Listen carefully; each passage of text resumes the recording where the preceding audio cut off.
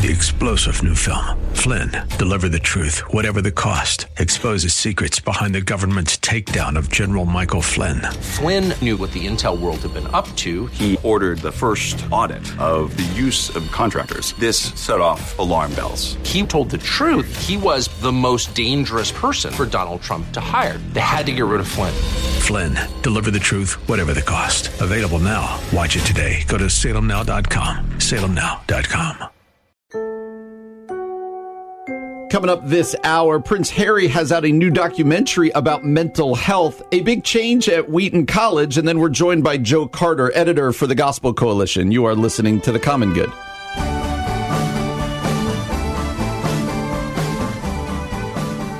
Hey everybody, welcome to The Common Good here on AIM 1160, Hope for Your Life, alongside Aubrey Sampson. My name is Brian Fromm. It is a Wednesday.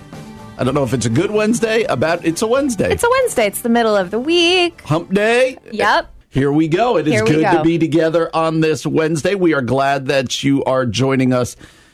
We are self-proclaimed fans of following all things kind of gossipy, People Magazine. Yeah, kind of like pop culture-y, that kind of stuff. Right. But under that umbrella falls the British royal family. The royal family! I wish I had on a royal family t-shirt today. I didn't know we were going to talk about that. Do you have one? No, but I feel like I would have bought one for this. For a segment of the show. So I may have to get on that pretty quickly, yeah. I like that you're just going to buy t-shirts depending on everything that we might be able to talk about. That's right. I'm going to cover it all. So, you know... across the spectrum of news outlets, you're reading a lot these days about the royal family. I would assume that more so the things that you and I read, these places exist. And I want to talk for a second about Prince Harry and Meghan Markle. Okay. Because I'm conflicted about them. I know. I think we have differing opinions on this. I am conflicted now. Let's talk about your confliction. Okay, two reasons. One main reason. One, so... Prince Harry marries Meghan Markle. We learn in the Oprah interview that they are under an immense amount of stress, that she is feeling suicidal. Yeah. There's just way too big of a spotlight. Yeah. He's having flashbacks to what happened to his mom. Yes. They go through this really painful public separation from the royal family. Yes. They move to America. Okay, yes. So ostensibly under the umbrella of we need some privacy. Yeah. We need to get away from the glare. Yeah. I can't turn my TV on without seeing one of them talking to Oprah or to Gayle King or or to somebody else. And so there's my problem with them right now. Yeah. He did a Dak, what's the guy's name? He was on a big podcast. Dak Shepard's podcast. Yeah. He was on a big podcast. So Armchair Expert. Yeah. So here's my first thing. If you wanted privacy, go have privacy. Fair. It feels like instead you left the royal family to come to America to kind of spread your wings and make a ton of money and become famous. A celebrity. Yeah. Even though you were already like royal family celebrity, but now you're this. But you came over here to be like a movie star celebrity. Yeah. So I have every time I see them, I got to be honest. And I'll ask you if you ever feel this way about them. Whenever I say either of them now, I am kind of against them. I'm going. Oh, interesting. I am pro William over there across the pond. You're like rooting for the big brother who's staying faithful. Because I want to say, hey, Harry, I want to give you the benefit of the doubt, but then just stop. Yeah. Just stop. Go get a job. You got a couple jobs now, but get a job. Yeah. Raise your family. Yeah. Where does Prince Harry get a job? If he's not a celebrity, right now. What are his jobs? We're about to talk about. I'm saying if it's not on TV, what are his jobs? I got a feeling Prince Harry can get a pretty well paying job anywhere. That's probably true. So that's my one thing, and it makes me very cynical about Meghan Markle's role in this. Okay, and, interesting. And I start to feel bad for the royal family. Like Harry keeps lighting him up. You thought when he went over for the funeral the other day, maybe there'd be some mending. I know you did want that. Seems to be not happening. Yeah. On the other hand, Prince Harry's doing really good work around mental health right now. I mean, I'm so excited about this new show, The Me You Can't See. I watched the first episode, and I was powerful. I was very emotional watching it. All right, so we've got a trailer from it. I want you to hear because it really is powerful, and it's what I want to get into about the state of mental health. Okay. But first, after this, I want to ask you for your feeling on Prince Harry and Meghan Markle right now. But let's listen to what Harry is doing right now. This is The Me You Can't See. All over the world, people are in some kind of mental, psychological, emotional pain. What words have you heard around mental health? crazy. Lost it, can't keep it together. With that stigma of being labeled the other, the telling of the story, being able to say, this is what happened to me, is crucial. See, I write stories, I write them on my arm.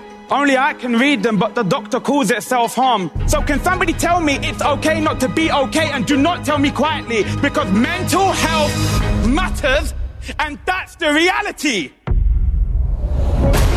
To make that decision to receive help is not a sign of weakness. In today's world, more than ever, it is a sign of strength.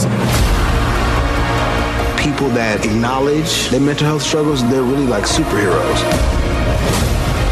In front of us is a human being who's suffering.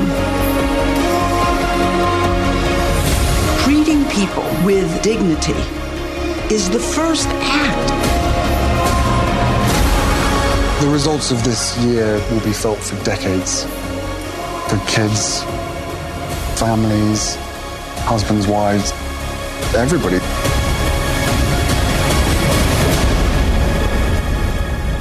We're gonna hurt.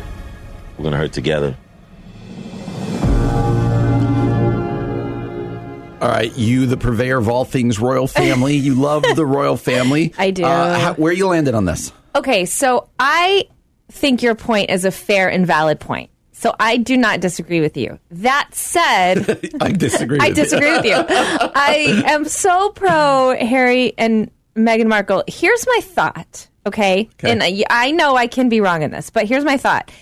He comes to America to ostensibly get away from his family, protect his wife, but now he's in control of his story. Now he's in control of the media he's a part of. Now he's producing. Now he's directing. Now he's making the choices rather than having paparazzi like dictating things for him or the royal family saying what he can and can't say, what his wife can and can't do.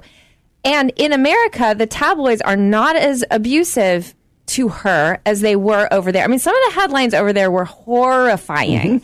And so that's where I see that this can work, is that now he's in the driver's seat, she's in the driver's seat. They're doing what they want to do, but they're making the choice about it. So that's, and I'm for them. I'm with you. I love the Queen. And I also do like William and Kate. I just think, and then I want to close by asking you a different question. It just feels like, just own why you're doing this, right? Like, yeah, I hear that. I do hear that. It's hard to reconcile. I need more space. I don't want the glare. Let me have a third sit down with Oprah. Let me have a fourth sit down with Oprah. But I think now they've become friends and neighbors. So now it's Oprah just was like, at their wedding. Sure. But I hear you. Mental health, though. Let's end on the more serious thing. That trailer is powerful. Yes. The idea that mental health is now out there to be talked about, especially coming out of COVID. So it's fun to talk about the royal family, but this is a really important project and something also that we constantly say the church needs to keep doing well or do better. Right. That's actually, I tweeted about the first episode, and I haven't watched beyond that yet, but I feel like every pastor needs to watch it. Every Christian really needs to watch it, if only to sort of open your eyes if you aren't aware of the reality of mental illness, and to soften your heart. Yeah. And I think to give you, like, as a pastor, like, okay, how can we do better at wrapping our arms around the mental health community? It was pretty eye-opening for me, very emotional. I mean, you've got Lady Gaga talking about some of her, like, cutting when she was younger and even into adulthood. You've got not a professional boxer, an amateur boxer who's an Olympic boxer, talking about and showing some of her OCD behaviors. That was very hard to watch. And just some really powerful stories that I think will give you empathy and compassion. That's why I think it's so important. Yeah, I actually think it's a great project. You watch that trailer and you're like, I want to watch that. That seems important. I still would prefer to see Harry and Meghan less on my television every day, or less. I think also I have a browser that when I open it, you can tell they've decided clicks on them is what's going to drive everything. So every day. Well, and obviously it's the algorithms for you. So they're like, oh, Brian Fromm, he loves the royal family. That is not untrue. And as we close this out, I literally have had friends and family get me subscriptions to People Magazine or give me a couple of People Magazines because they know that I enjoy it. So I own it. I will own it. Well, coming up next, someone who's been on the show show, editor for the Gospel Coalition, Joe Carter. We were going to have him on to talk about a lot of things. He recently wrote an article about UFOs at the Gospel Coalition. Also wrote a book called The Life and Faith Field Guide for Parents. We're going to talk about that as we move into graduation season. Excited to have Joe Carter with us next here on The Common Good, AM 1160, Hope for Your Life.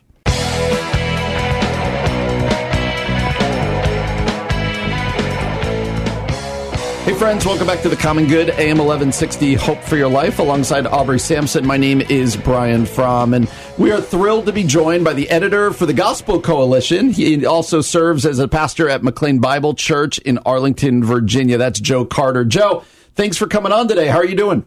Great. Thanks for having me on today. Yeah, it's absolutely our pleasure. Hey, before we jump into a ton of articles you've written, books, you're very prolific, my friend, and we're excited to talk to you about all the stuff you've written.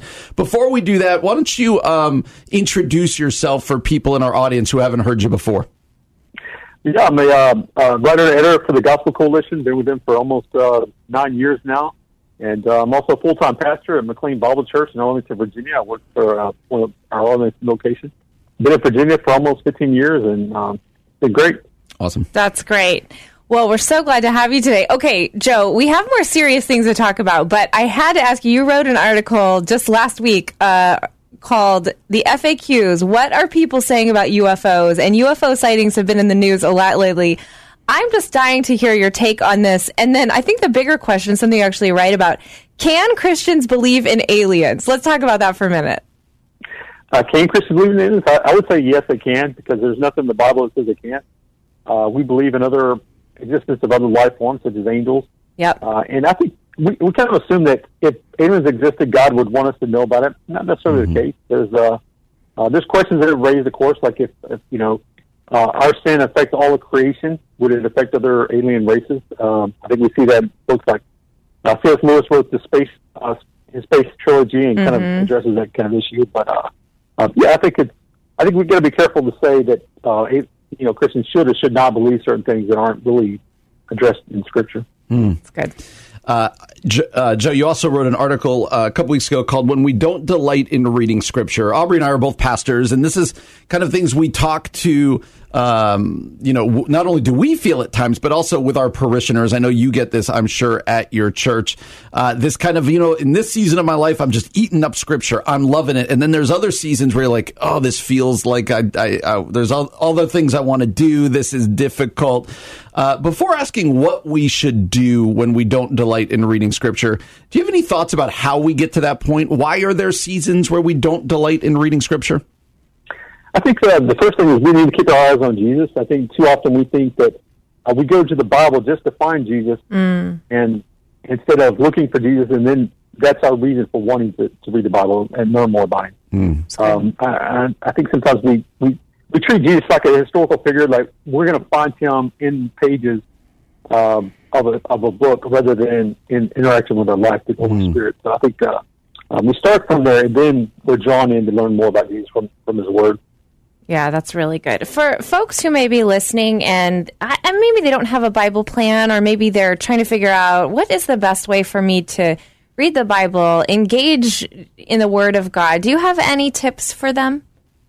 Yeah, I think the one of the problems is we tend to take a one-size-fits-all approach. Everybody has different people have different needs about different ways they can approach the Bible. Some people think that, it doesn't really count if I'm listening to an audio Bible. Most Christians throughout the history didn't have an actual Bible. That's a good point. Where somebody else talking. So find what fits best for you and try to just make it work. If you're not a good reader, listen to the audio Bible. If you're Scripture engagement it's not just talking about your quiet time in the center alone. You can read with friends, talk about the Bible with other people. Engagement with the Bible is really important, not just, whether you're following along a Bible plan that's, going to take you through a year or whatever. You would find a way to make the Bible incorporate into your life in a way that's organic. Yeah. Let me personalize it a little bit. What do you do? So what do you do each day? And what does your kind of Bible reading rhythm look like? And how would you answer the question for people like, why do you read the Bible? What do you love about the Bible? What I love about the Bible is the fact that God sent us a book. Yeah. Kind of like if you wrote us notes and said, hey, the most important, the creator of the universe has communication directly to me. Now, it's not just a letter just to me. It's for me. It's not necessarily to me. So I had to kind of learn the different things about the Bible to really get the message across. But that's why I love it, and that's why, especially being a pastor, I feel like I never know the Bible enough. So I'm really trying to kind of make up for that, and so I'm reading the Bible a lot more than I've ever have in my life. I'm going through a plan right now where I'm trying to read through the Old Testament twice this year. The Old Testament 4 times this year. Wow. And in the New Testament 8 times. Wow. Yeah, so, and one of the problems I think too often we really want to get bogged down in trying to, like, how do I apply this particular passage? And I'm really going back and trying to, like, let me get the whole scope of the Bible in my head. Let me really understand the whole story. And then when I do go to Bible study, it makes a lot more sense. It really makes, see how the parts fit together. Yeah. Because too often, especially when we do a year, just read through the book in a year of Bible study, we get through Leviticus in maybe February. And by December, we have no understanding of what the temple is or why it matters. Good point. Yeah. So it's so I think that for me, reading more of the Bible has really been a big help for understanding how it fits in my life. It's great. I love that. That's really good. Okay, I want to transition topics a little bit and talk about Roe v. Wade, because you wrote something last week that said the Supreme Court has agreed to hear a case that might be the death knell of Roe v. Wade. We've talked about that a little bit on the show here on The Common Good. Can you talk to us about that? Yeah, the Supreme Court has finally taken up a case that's it's called Dobbs versus Jackson, Women's Health Organization. It's just the Dobbs case is basically about when the state can say what kind of laws they can put in place before viability. And now viability is when the fetus can live outside the womb.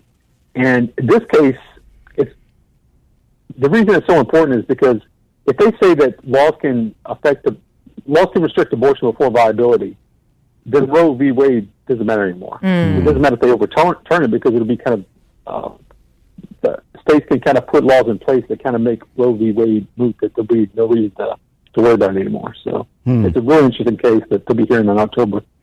And for the topic of abortion as a whole, Joe, we talk again on this show often about it, but what would your response be to somebody in the church who says, we talk way too much about abortion? Is it really that big of an issue, or is it really the number one issue? Why do we spend so much time focusing on abortion? We've heard that on our show before when we've talked often about it. How do you respond to people maybe in your church or at the Gospel Coalition who ask that question? I think there's a couple of different ways we could approach that. And one is God cares about human beings, and so we should too. Yeah. The fact that if any other group of people were being slaughtered at the rate the unborn is, we would all, of course, recognize it as an important issue. Yes. And so I think it's every generation and every people have to deal with a certain issue that stands out as more important in their history and their time. And I think for us, it's obvious that abortion is that kind of issue, because nothing else matters if you can't be born. I mean, you can't share the gospel with somebody who was never born. You can't. So it's just an absolutely essential issue that we should care about. Absolutely. And as we've been talking about, a very important Supreme Court case coming.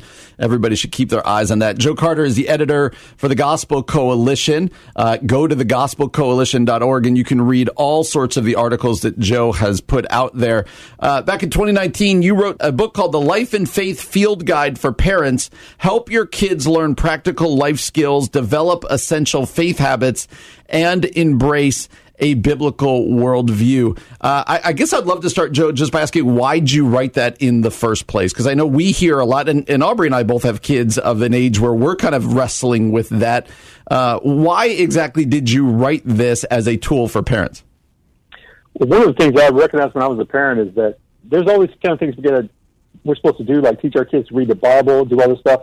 And the problem is I didn't know how to do that myself. Right. I'm like, how am I going to teach this to my kid when I haven't learned it myself? And so I thought, well, what's a way to kind of give parents a crash course in these topics in a way that they can take that small bit and teach their kids in a way that will be effective? Yeah. So we can't be really effective at teaching if we don't know ourselves. That's right. Yeah, that's really good.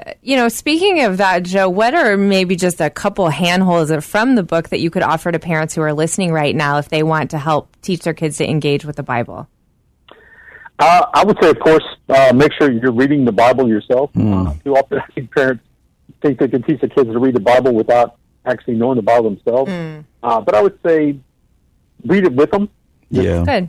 Sit down and talk to them directly about the stories, or whatever age. If you're reading the children's storybook Bible or whatever, you just talk to them about it instead of just reading it and kind of getting a data dump and saying here's the information you need. Talk to them about it. What stands out?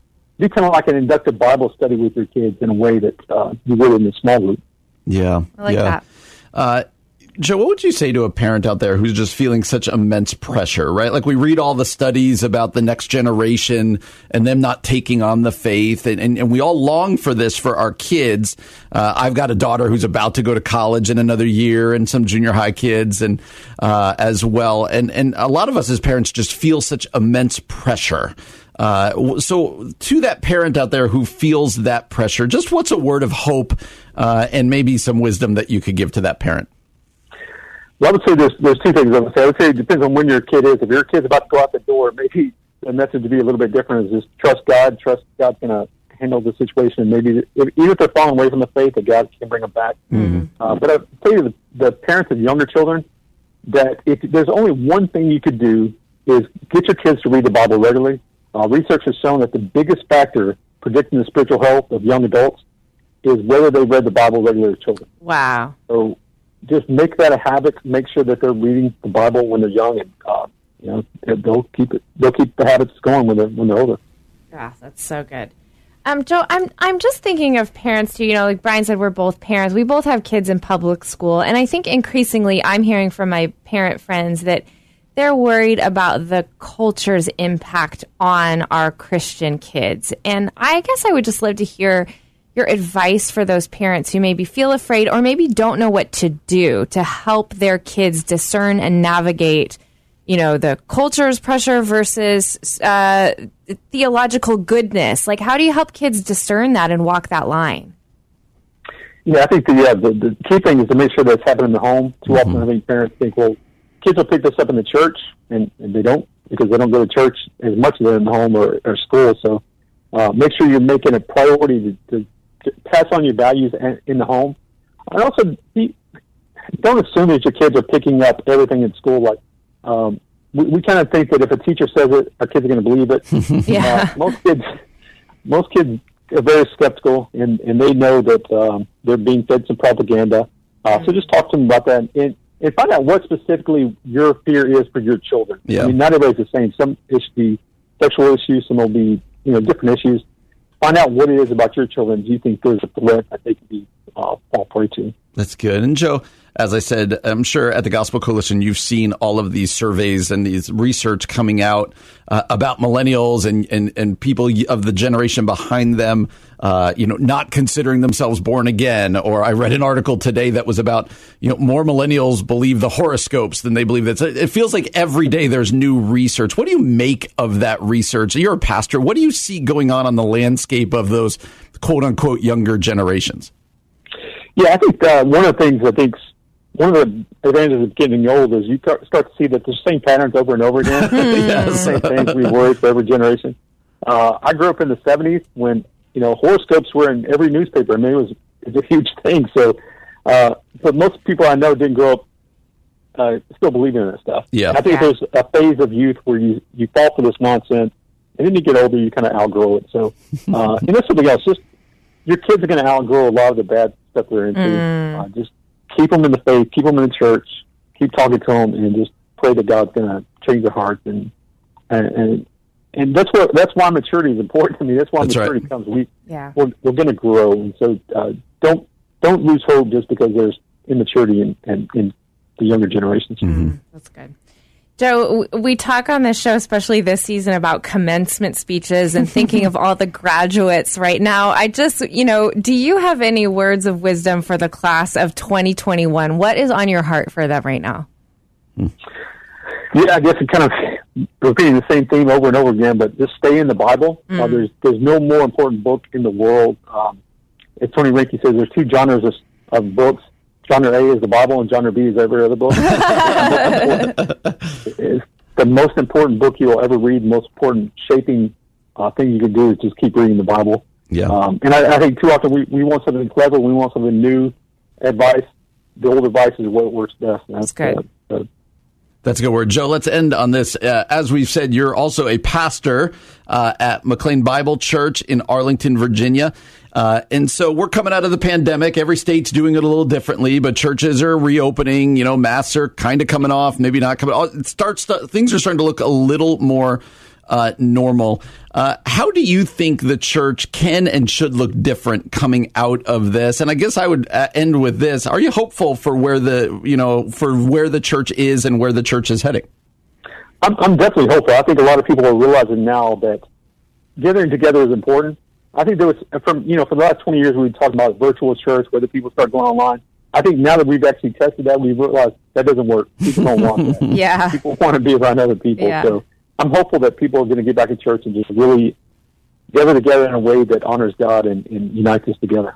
Absolutely. Again, Joe Carter is an editor for the Gospel Coalition. Go to thegospelcoalition.org. It's a website I visit all the time, and I would encourage you to as well, thegospelcoalition.org. You can read all sorts of things that Joe has written there. Joe's also a pastor at McLean Bible Church in Arlington, Virginia, and the author of the Life and Faith Field Guide for Parents. Help your kids learn practical life skills, develop essential faith habits, and embrace a biblical worldview, especially with all that's going on in our world. If you're a parent, I'd encourage you to go pick that up. Joe, this was a lot of fun. Thanks so much for joining us today. Thanks for being here, Joe.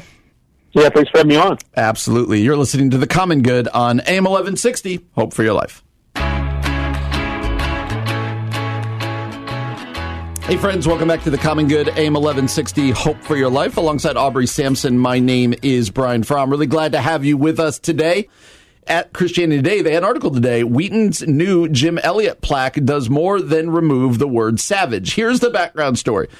If you have spent any time at Wheaton College, there is a very famous story that you are ingrained with. I think you jokingly said, you don't go a week at Wheaton without hearing the story. It's the story of Jim Elliot. Yes. It's the story of Jim Elliot and the other, was it 5? I believe it was 5 missionaries. They were all Wheaton students, or most of them. Mm-hmm. They traveled to the Waorani tribe of Indians and went there right out of college to evangelize. This was an unreached people group, and they were and they were killed. Right, so that's there's so much more to the story, but that's basically the story. And it happened on January 8th, 1956. So a really long time ago.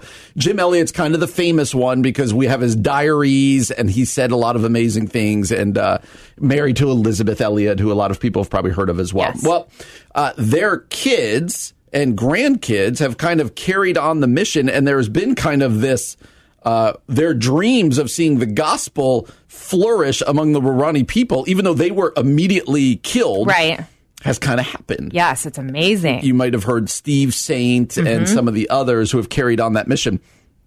Well, Wheaton, where you and I went there to chapel, at Edmond Chapel, there was always a plaque honoring these missionaries. Yes. And it came kind of under fire for one specific line, that they were killed by quote unquote savage Indians. Yeah. And so Wheaton said, you know what, we're going to remove the plaque and replace it with some different language and maybe some more things. And of course, people started calling them woke and calling them this and that. But I'm really proud of what the college has done. They put a commission together. And not only did they change the wording here, but also they told the rest of the story in the plaque. Which I think that part's really cool. It's a huge thing. This was the original plaque's from 1957. And so all the plaque ends with them dying. Yeah. It's all about their martyrdom. Yeah. Well, now in the replacement plaque, it also now says, but listen to what's happened now in this tribe, and people have come to Christ, and there's been, and it tells the rest of the story. Yeah. And so that's kind of, in a nutshell, the story at Christianity Today. It is interesting. You still see some people's comments, and I get social media works this way. They're calling Wheaton to task for, this is just political correctness run amok again. Right. This is just wokeness. All the terms that people like to throw out there. But I want to talk about the story. Okay. Because what I'm surprised by is a lot of people in Christendom and even have no idea of this story. You and I, like we said, we heard it all the time. It became like this rolling of your eyes when you were at college. Yeah, you didn't really appreciate what it was. Are we doing another thing about Jim Elliot and Ed Macaulay or whatever? Right. Are we doing another Jim Elliot chapel? We're going to watch another movie. Are we doing another? But this birthed not only a missionary movement, but like we said, kind of an unbelievable work gospel of the movement. Holy Spirit. That's a gospel right. movement amongst a tribe, a people. Who killed them. Yes. But also people would have said could never be reached for the gospel. So this story really is amazing and needs to be held up. Yeah. I was thinking about how I grew up. I didn't come to Christ till I was a little bit older, like middle school age. But then I went to a Christian high school. Mm-hmm. Even in my Christian high school, I never heard this story. Right. And so when I went to Wheaton College, this was the first time I was hearing the names of Jim Elliot and Elizabeth Elliot, and it is an incredible story. And I know, and we talked about wokeness yesterday. I know things are changing, that sometimes some of these stories of missionaries that we would call martyrs are being sort of reframed like they were oppressors, like they went to colonize or something like that. But I don't think that's true in this situation. Mm-mm. These guys genuinely sacrificed their lives for the gospel. And the fruit is the evidence, right? The fact that the gospel is growing and developing amongst this tribe, and some of the relationships have lasted, and there's been some beautiful things. I think that's the fruit, that they weren't there to oppress or colonize. That's right. They were literally dying for the name of Jesus, and look at what the Holy Spirit has done. It's a powerful example for all of us, right? Absolutely. And Elizabeth Elliot, the famous book is called Through Gates of Splendor. That kind of tells the story of the martyrdom of these 5 missionaries. But it really is an unbelievable long-term story, right? Like a lot of people probably thought they got martyred quickly. Like it happened right when the plane landed, right? Right when they got there. Yeah. So everything about it, when you read the story, you're like, oh, no, that seems like a colossal failure. That was a bad idea. Right. People told them that's very dangerous. They land there and they get immediately killed. Right. And you're like, well, that didn't work. But like we said, people have continued to go and continued. And the plaque actually reads this. Now, the new plaque says their sacrifice was a turning point for the Waorani and an inspiration for evangelical missions globally. Inviting members of the men's families to live with them, the Waorani responded to the gospel and put down their spears. God's redemptive story continues as the gospel is still shared among the Waorani to this day. So it gives this idea that it's still happening. Yeah, I love that. Years and years later. And that, even though it was tragic that they lost their lives, there's still gospel fruit happening. And I think what this does is it encourages our faith, but it also encourages missionaries out there who may be going, I'm not seeing the fruit of this. I don't know if this is worth it, right? You have no idea the seeds that are planted now, how they'll bloom into beautiful gospel fruit. Not just around the world, but in your neighborhoods, in your churches. You could be struggling. They said this. They're going to dedicate the plaque this fall, and it says, my prayer since starting this has been to tell this story to a new generation in words that are fresh and that they can hear. This is God's story, and to see how God has used it is really beautiful. I thought it was important to tell that story again, like we said, as Wheaton students. This is like you could tell this story frontwards and backwards, and it does. Sometimes you just assume everybody else knows, but if you don't, I would encourage you to Google Jim Elliot and Google the story. And it's Jim Elliot. What's the famous Jim Elliot quote that everybody talks about? He is no fool to give up what he cannot keep to gain that which he cannot lose. Wow, you have a good Wheaton memory. For Christ and his kingdom. Wow, Brian, they got to bring you back to do a graduation speech over there. Like Jim Elliot once said. So a powerful, powerful story. Well, we're glad that you are joining us today. We're going to talk some more about words coming up next. What can we learn about the power of words? How can we honor one another? And we're going to talk about that through a really good story. We're going to do that next here on The Common Good, AM 1160, Hope for Your Life.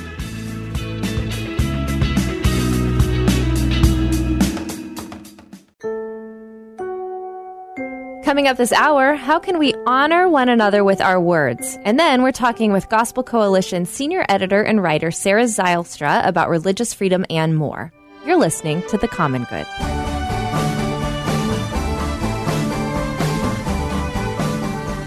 Hey everybody, welcome back to The Common Good, AM 1160, Hope for Your Life. Alongside Aubrey Sampson, my name is Brian Fromm. Pulling back the curtain, you're doing the opens now. I'm doing the opens now, isn't that fun? You feel like a radio professional, I feel like a star all of a sudden. Yep. All of a sudden, like I don't have a microphone, like people are moving things over. around. Right.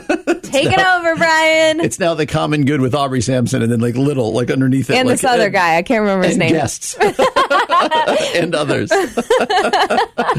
Oh, that's really funny. Well, we're glad that you're joining us today. So you said that you're watching Good Morning America and saw just a touching story. So every now and then we try to put a smile on people's faces, but this also has to do with the power of words. You know, the book of James tells us that it's the tongue, that it's our words that can start a forest fire. We've all seen this in churches, in families, in online, all sorts of places. The power of words. Like, there's no more false thing that we all learn than sticks and stones may break my bones, but names will never hurt me. Like, that's just not a true statement. Right. And so there's a great power in words to honor and build up, but also to tear down and injure. Yes. Both within friendships, within just power, structures like in a business, but also within marriages and within families. And that's kind of the setup. Give us a little bit of a feel for what we're about to listen to. This is a really sweet story. It's actually on goodmorningamerica.com, but it's a police officer who is retiring. So it's his last day on the job, and he is engaged to a dispatch officer. And so he makes a final dispatch call to his bride-to-be, and they just exchange the sweetest words to each other. So I wanted you to hear it. Lyon County Emergency Communications. I want to thank you for your selfless dedication, hard work, and support, making sure everybody at the other end of the radio made it home safe at the end of their shift. I'm going to miss hearing your voice on the radio every day, but I'm looking forward to starting a new chapter in life with you, making you Mrs. 170. Dispatch to 170, Officer Air, the Silver Fox. For the last 15 years, you've been my best friend. You might not know this, but you are the one that got me through dispatch training with your kind smile and your encouraging words. Even though you will not be in my ear, you will always be in my heart. As your dispatcher and as your future wife, I get to send you home safe forever.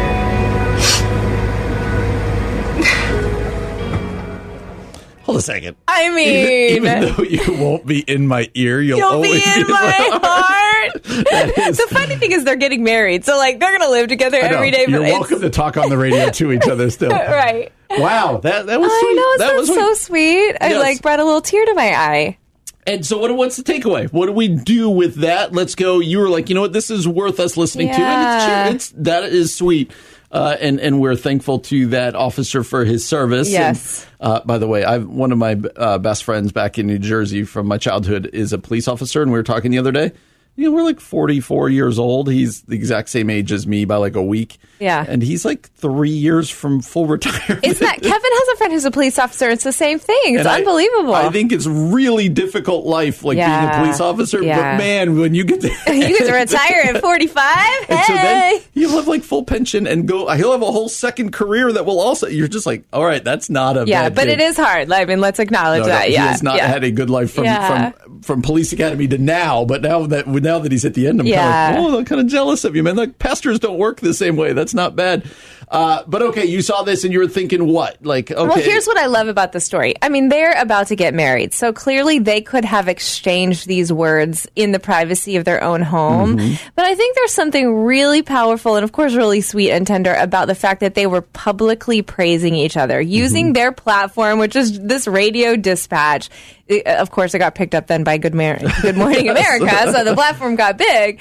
But to honor one another, and we talk a lot on the show about how much divisive things are online and how much we tear each other down with our words. But wouldn't it be cool if we did the opposite, right? Like we were intentional about publicly affirming our spouses or our neighbors or our friends or even people we disagree with.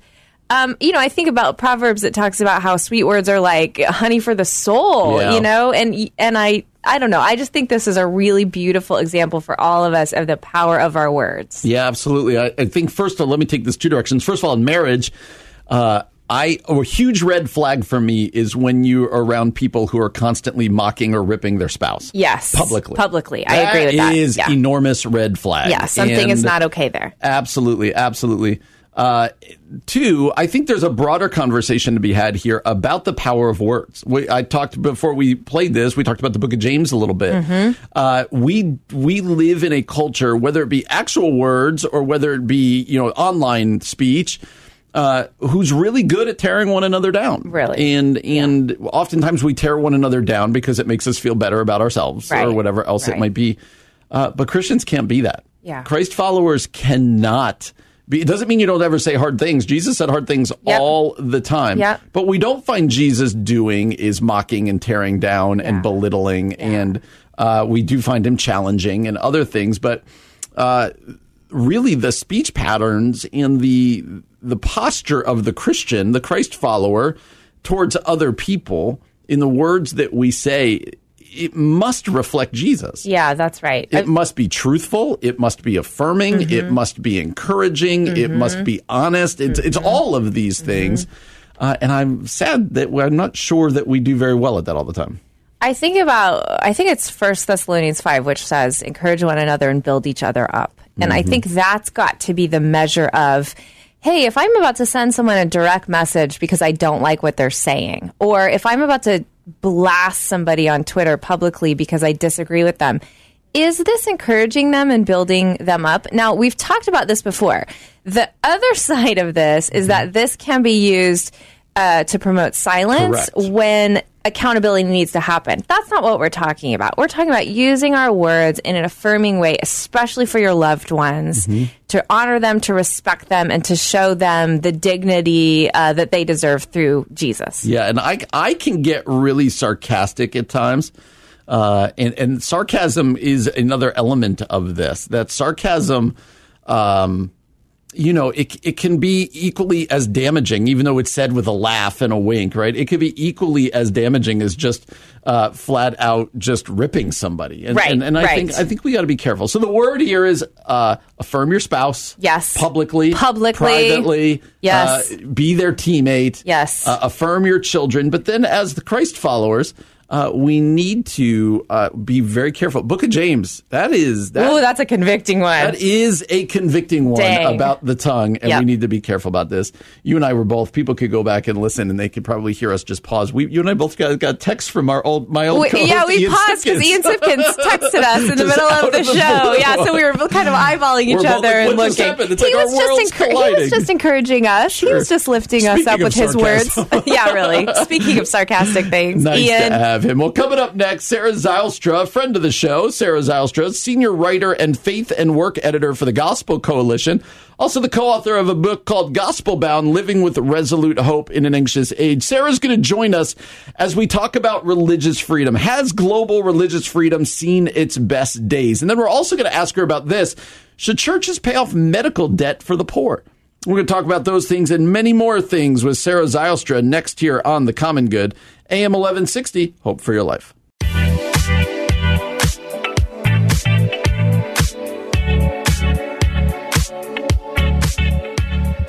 Hey friends, welcome back to The Common Good, AM 1160, Hope for Your Life. Alongside Aubrey Sampson, my name is Brian Fromm, and we are thrilled to be joined again, I think third or fourth time here, by senior writer and faith and work editor for the Gospel Coalition. She's a regular now. I love it. A friend of the show. That's right. Also co-author of Gospel Bound, Living with Resolute Hope in an Anxious Age. That is Sarah Zylstra. Sarah, how are you doing? Thanks for joining us again. I'm doing great. You guys, thanks for having me. It's so fun to be here. Absolutely our pleasure. Hey, I want you, before we jump into some of the articles you've written, I would love for you to introduce yourself to our audience. But then I'm going to ask you to do something else. Off air, you told us you had a little mothering mishap this morning that I think all of us can relate to. So I'd love for you to tell that story because they're going to go, oh, I've definitely been there. So my name is Sarah Zylstra, and I grew up in the cornfields of Iowa and moved to the Chicago area to go to graduate school. I went to and got my degree at Northwestern, just north of the city. And I live with my husband in a suburb called Homewood, just south of the city. And I've got 2 kids, and I take them to school in the morning. And this morning I looked at my weather app and saw that it was going to be rainy and 63, and it sure looked rainy outside. So I had them dress warmly, like, it's going to be chilly today, guys. Let's put on the sweatpants and your t-shirts and your sweatshirts. And we got in the car, and as we were walking out to the car, I was like, man, it sure feels warmer than 63 already. How can this be? Looked on my app, and I was looking at tomorrow's weather. Well, of course, today is going to be sunny and in the 80s. And so thankfully, God is merciful. And we realized this before I had driven them all the way to school. And so they could just run back inside and change into some shorts, and we were on our way. So that's where we're at. That's true mothering right there. Yeah, we've all been there. I'm thinking too that I don't know about your kids, but my kids are in a school with no air conditioning. So to have sweats on a really hot day, that is no bueno. So, well, I'm glad you were able to remedy that as quickly as possible.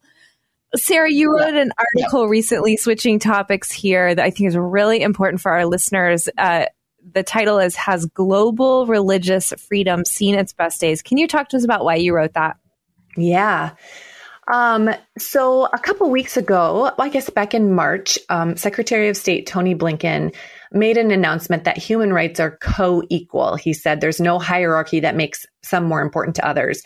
And at the face of it, that sounds like, yes, we would totally agree with that. Like, we don't want someone to be tortured for any reason. And so we would agree. But what he was pushing back on, and what the media picked up on, and so did religious rights advocates, is that under the Trump administration, Mike Pence put together an advisory committee, and they didn't say that religious rights were, the first thing that we should focus on, but they did say that they're primary, like, hey, this is in our Constitution, our Bill of Rights right away, right off the bat, we guarantee religious freedom, and it's really important to our country.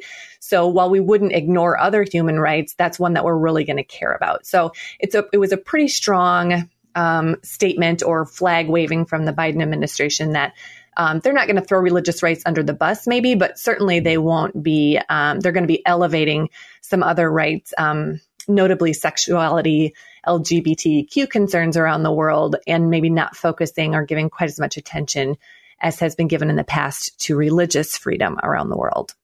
That's where this article came out of, is sort of why do we have these religious rights here anyway? And so we kind of dove into the history of that. That's fascinating. And Sarah, I wonder, so people can understand the results of this, maybe, what do you foresee, or what will the results of this kind of policy, like you said, it's not necessarily a policy change, it's kind of a policy shifting or a focus change. What will be some of the practical results that we might see, both maybe in America, but also globally? Yeah, that's a great question. Thankfully, about 20 years ago, some people worked in Washington, D.C. and wrote the International Religious Freedom Act. So by now, the International Religious Freedom people have an office at the State Department. They report directly to the Secretary of State. They have a staff and they have money. So because this path was paved before us, I don't think we have to worry as much as we might have otherwise. But I do think that it signals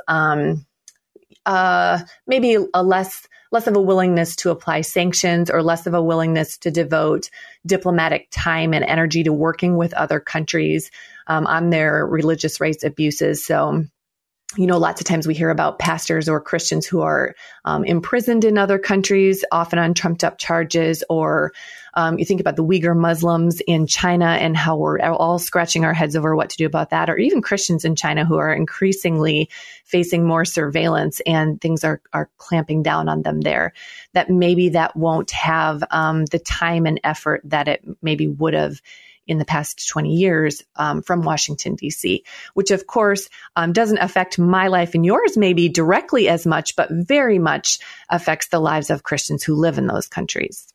For Christians, like you just said here, that may not be impacted by this as much, but want to think globally and maybe want to advocate for the global church, especially the persecuted church, do you have any just action steps that we can take?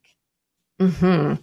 So I also did a piece on a girl named Corey Porter, who leads Christian Solidarity Worldwide, the USA. It's a London-based religious freedom organization, but they're kind of pivoting, recognizing the strength of having the U.S. as an ally, are also going to devote more attention to their advocacy in Washington, D.C.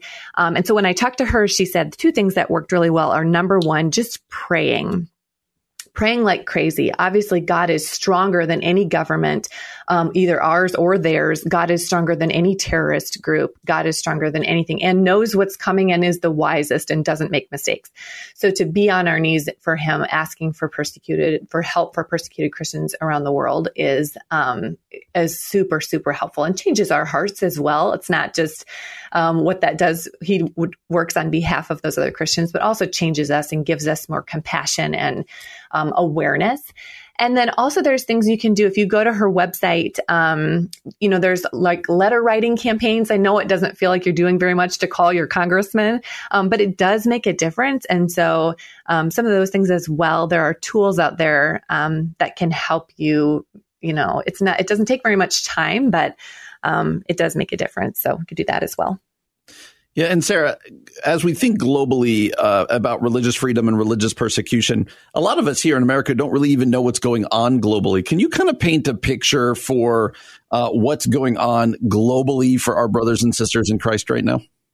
Yeah, that's such a great question. And it's so interesting because we're in such a weird time frame, right? We're just coming out of a pandemic here in the United States, but in the rest of the world, they're still very much fighting this. When I asked Corey about it, she said, you would think that the COVID-19 restrictions would have lessened religious persecution because everybody's kind of hiding in their own house. So how would they know what you were doing in there? Or, aren't we all kind of distracted by handling this crisis? But she said, actually, that's not what happened. The number of religious freedom violations stayed steady around the world or even went up in some places. They're worse now, I think, than they ever have been in recorded history, which might be a little deceptive because we're keeping better track now than we ever have in recorded history.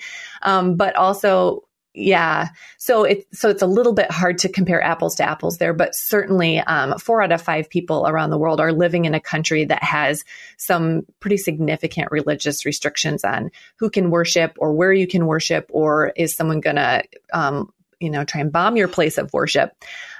So those are all things that have been going up and been more difficult. Again, that's Sarah Zylstra, a friend of the show, joining us. She's senior writer and faith and work editor for the Gospel Coalition, also co-author of a book called Gospel Bound, Living with Resolute Hope in an Anxious Age. Sarah, another article that you helped be a part of at the Gospel Coalition, again, people can read these at thegospelcoalition.org, back in late April, it was around this fascinating trend going on. It's just titled, Should Churches Pay Off Medical Debt for the Poor? And there, I would love for you to help people understand the background of this, because as pastors, we see this all the time through these specific organizations where churches are paying off immense amount of medical debt for pennies on the dollar for people in their community. So flesh that out for us. What is it that churches are doing? And then how would you answer that question of whether churches should be doing this?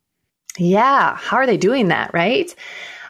So there is a company that's called RIP Medical Debt, and it was started by 2 gentlemen who used to be in the debt collection services. So how it works is, and I think this happens with all kinds of bills, but specifically we're talking here about hospital bills. Say I owe the hospital $4,000 for something and I can't pay it. And so I don't pay it. And so after the hospital hounds me for a while and I never send in any money, they would try and sell that to a debt collector. Now, they're going to only be able to sell it to a debt collector for about $40. So you might notice that went from $4,000 to $40, because at least they're getting $40 out of it. So maybe it can cover like the cost of the paper or something. It's better than zero. And for the debt collector, if he can buy it for $40 and then he can go after you, even if he only gets, I don't know, a couple $100 out of you, then he's making a profit on it as well. So you can kind of see how the system works. So these 2 gentlemen who worked in this world didn't like the medical debt part of it. And so they started a company called RIP, Rest in Peace Medical Debt, in which they would partner with charities, which has primarily been a lot of churches. And so now it's the church that's buying that debt for $40, which from $4,000 to $40,000 is quite small. But then the church does not turn around and go after the person. The church just forgives it. So that then this RIP medical debt company will send a letter to the people that says, your debt has been purchased and forgiven, which if you're a Christian, boy, does that sound familiar, right? Like your debt is purchased and forgiven. So it's a beautiful reflection of the gospel. The only thing that that makes you wonder a little bit is that there's really no relationship there. Like because of privacy laws, they can't tell you. You don't always know who it is, who you're paying off the debt for. So you know they're in their area, but you can't have a relationship with them, which of course our gospel is also very relational and community oriented. And you would want to say like, hey, we paid off that debt. Can we help you with something else? Or would your kids like to come to Vacation Bible School? Or can we like minister to your whole person? So that was where some of the questions were coming from, is like, is this the right way to help the poor? Because we know throwing money at part of a problem is not the best way, the gold standard way to do it. So I talked to a couple different people about it. And yes, there are some things that aren't our favorite, but overall, I talked to someone from the Chalmers Center, I talked to a pastor, and I talked to an economist who all said, if you have the opportunity and the will to do it, that it is a remarkable way to show the love of God to people. So 2 thumbs up, go ahead. There you go. Yeah, that's great. What an interesting and cool way for the church to serve our neighbors. I love that. Sarah, I want to circle back a little bit, if you don't mind, to the topic of religious freedom, but specifically related to your book that you wrote with Colin Hansen, Gospel Bound, Living with Resolute Hope in an Anxious Age, because I know you wrote a story about religious freedom in that book. So would you mind sharing that with us? Sure. So in Gospel Bound, what we did is we tried to take some instructions from Paul, love your enemies, care for the weak, suffer with joy, and give each of those a chapter with a little bit of instructions of how we do that today, and then pile it up with stories of people doing it. So in our chapter, which is called Love Your Enemies, I tell a story about a missionary who is named Gladys Staines. And she was Australian, and she moved with her husband to India. Actually, I think they met there while they were both missionaries. And so they ran a medical facility, or they cared for lepers while they were there. So they loved it. They were committed. They had 3 kids while they were living there, and they were raising these kids. And every year, Graham, who was the dad, would travel. You'd have to drive out a ways to kind of in the middle of nowhere to speak about Jesus, and sort of like, I guess what you'd call a Christian conference, like a gathering of Christians. Of course, this is a Hindu majority nation, but a gathering of a minority of Christians, and they would talk together and pray together and learn about Jesus. And every year they'd do that. Then he started taking his sons with him, because that, would be a fun thing for them to do. And they could also meet with other Christians and hear the gospel that was being preached. So one year he did that, and they were, I hope they get this right, but I think it was like 9 and 7. Nope, 10 and 6. Okay, he's got a 10-year-old and a 6-year-old boy with him. And out they drive to the middle of nowhere. And they, while they were out there, they slept in their car, because that's what you do. There's no hotels, obviously, in the middle of nowhere in India. So, there's some buildings where people are sleeping in this tiny village, and he's sleeping in his car. And in the middle of the night, Hindu extremists who are so irritated about Christianity and Christian missionaries come out and are loud and crazy. They set the car on fire. They slash the tires so that they can't go anywhere. When they try and get out, they hit them with sticks and break the glass. They continue until the car has been burned. And of course, Graham and his sons they found their bodies huddled together inside of it, in just the most crushing and horrific thing that you can imagine. And so Gladys has to find out about this. She was at home with her 14-year-old daughter. The Christians who were at the conference were too afraid to come out and do anything. I don't know if it would have helped or not. It's hard to know if anybody would stick up for you, if that would help, or if they also would have been killed. But no one came to their aid.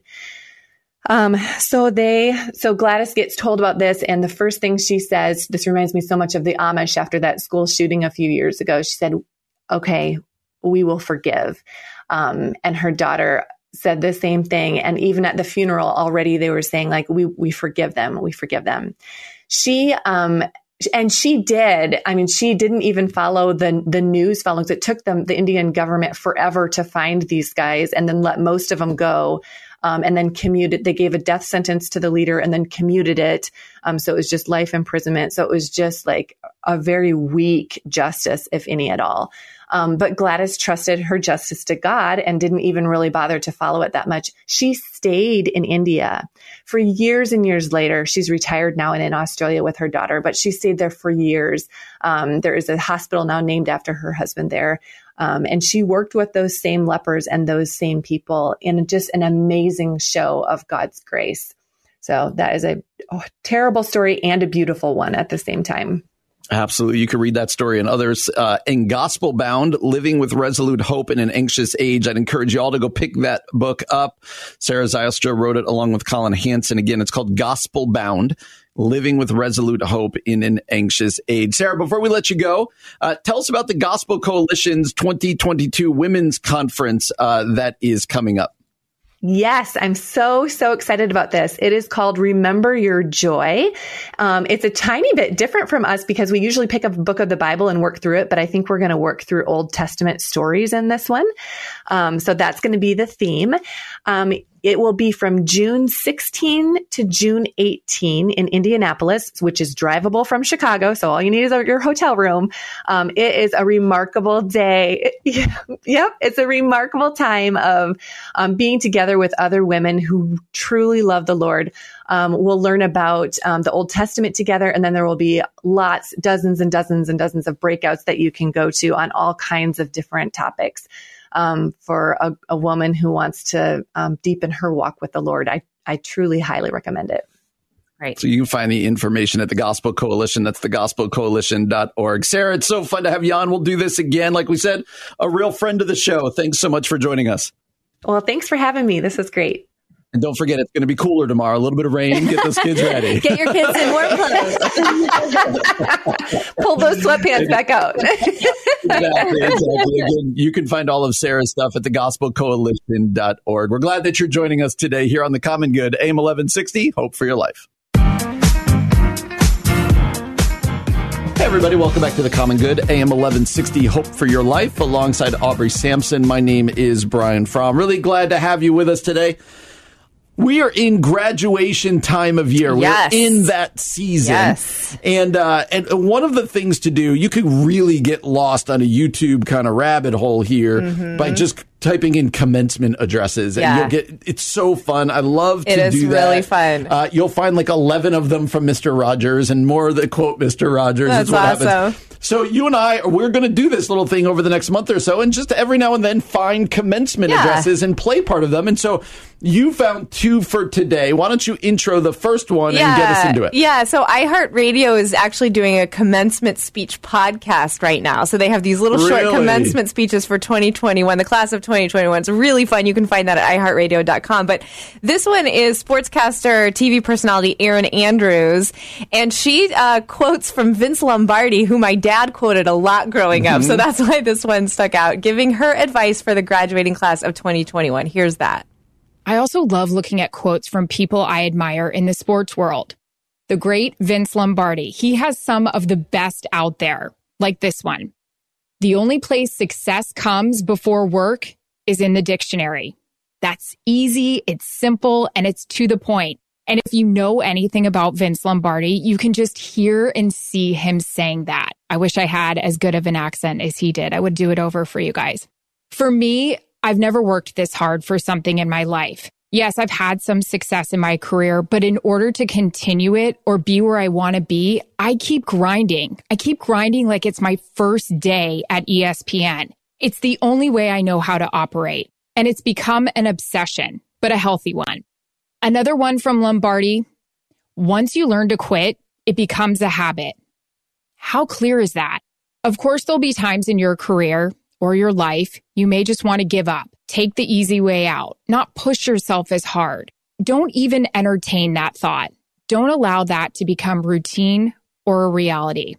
So she talks about having that fighter mentality and never quitting and never giving up. And you have to like wake up every single day with sort of that, like, I am going to win today. And that's her advice for the class of 2021. What do you think about that, Brian? It's good. Sometimes it can be a little like, when we've talked about how when we were youth pastors and we told everybody you're going to change the world. And sometimes you get to the point of going, I have a hard time just changing my socks. Maybe just like live your best life in a small way at home. Yeah. Love my kids, love my family. But I get it. And especially you want to inspire that age, that generation. And so gotta love a good Vince Lombardi quote too. I mean, every one of us has used the sermon illustration of this is a football, where Vince Lombardi's trying to get you ever used that one? Well, so I haven't used this as a football, but I have used talking about God's timing. Vince Lombardi would say, if you're not 10 or 15 minutes early, you're late. Vince Lombardi time, which I grew up on. My dad was like, guys, Vince Lombardi time, Vince Lombardi time. That's awesome. So I've used that to talk about God's timing. No, when you want to get back to the basics of the faith, Vince Lombardi, even after they won the Super Bowl, he would start every training camp. He would make the teams. These are pro athletes, right? He'd make them sit down. He'd get up in front of them and he'd hold a football. He goes, gentlemen, this is a football. Yes, I guess I have heard that where he's like, this is what the basics of what you need to know right here. But that is good. That fighter mentality. Yeah. Go for what you want. Go for it. Life's going to be hard, but go for what your dreams are and keep getting up every day and fighting. I think that's really helpful, especially for a 21, 22-year-old. Yes, that's right. Okay, so the next one, we're kind of swinging the opposite direction here. This is Michelle Williams, who is a singer in Destiny's Child, the all-girl group with me. Oh, you are? Fan. Wow, could you sing a little Destiny's Child for us, Brian? Come on. You might not have, from our earlier segment, you might not have recognized my sarcasm there. Oh, I haven't learned about the Brian Fromm sarcasm Destiny's yet. Child, okay. That's Beyonce, right? Yes, but that's Beyonce. Okay. And so Michelle Williams was part of Destiny's Child, and she gives a little speech where really she's just congratulating how well this class has done because of how hard the year has been. So let's listen to her little moment of her speech. So I can imagine, the excitement as a graduating senior, whether it's high school or if you're graduating college and transitioning over to maybe master's or even your doctorates. Listen, hats off to you. But I just want to speak to those who I think what's gone on the past year, if anything, you were probably taught how resilient you are.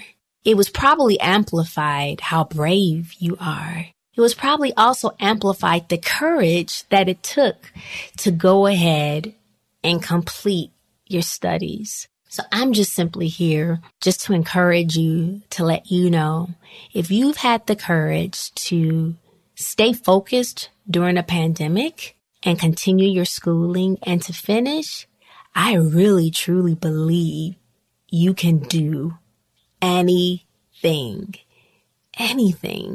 And some people might say, no, Michelle, everybody can't do anything. I don't agree. I believe if there's a certain amount of effort you put into it, not only effort, but there are certain things that you might even have to sacrifice to do anything. That's what it takes to be great. That's what it takes to finish something with excellence. So that's Michelle Williams talking about it takes courage, it takes resilience to finish something, especially finishing something this year of all years. Yeah, for these graduates, they are to be commended. I agree. Because I know of students in college who have failed this year. Yeah. Because it was really hard, especially... It was hard for all students, but think about our kids. They at least had their parents over them. Right. And going like, you got to go. You and I both graduated from Wheaton. Could you imagine have been in a 20-year-old, 21-year-old at Wheaton trying to figure out how's everything different? And then you've got to be the one who is disciplined enough to do online learning from your dorm room or something. I feel like when I was an undergrad at Wheaton too, I went to class, but I barely studied. I was just graduate when I was now graduate school has been really different for me. I want all A's, but undergrad I was like, if I get C's, get degrees, it's fine. So I don't know if I might have failed. I don't know. It would have been hard. So the class of 2021, we salute you. I was having this conversation with my daughter the other day. She's just finished her junior year of high school, and she was writing a paper. So obviously this is months ago because she's now done. Yeah. And she was working on a paper, and I said, oh, when's it due? And she said, oh, it's due in 2 weeks. And I started laughing. And I said, Mads, that'll change. And so she will always be like that. Not to that degree. That's just her personality. A work ahead.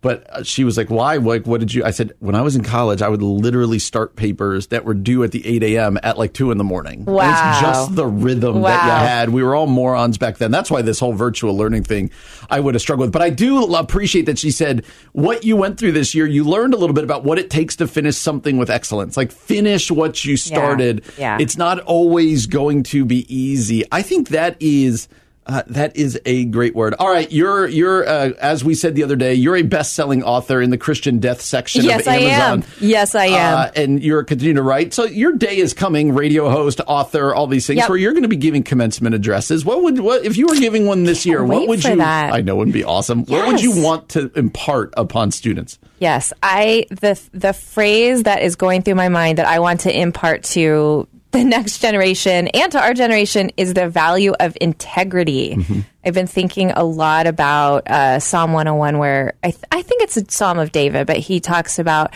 Lord, let me be the same inside of my home as I am outside of my home. Mm-hmm. And we have seen so many leaders these days across the board. We discover that they have a secret life, or that they're not the person they're pretending to be, or not the person that their public face is pretending to be. And I think there is no greater call right now for this generation to be people of integrity, because the world is longing for that. That's a good word. And then I think the second thing is, and we've talked about this on the show, you got to stay faithful. Run your race till the end. We are seeing, again, so many Christians fall away, either walk away from their faith or walk away from their morality, walk away from the commitments that they have made. And it is time to, like a clarion call to all of God's people, run the race. Run the race for the prize of the upward call of God in Jesus Christ. Do not give up. Some college needs to call you right now. Call me. I'm ready to give you a commencement speech. Right now. I would cheer that one and be ready to go. Well, hopefully that inspires you a little bit. If you are a graduate, congratulations. That's right. Congrats to you. It's a really big deal. Well, we are glad that you joined us today. Join us again tomorrow from 4 until 6. Until then, we hope that you have a great night. For Aubrey Sampson, my name is Brian Fromm. You've been listening to The Common Good on AM 1160. Hope for your life.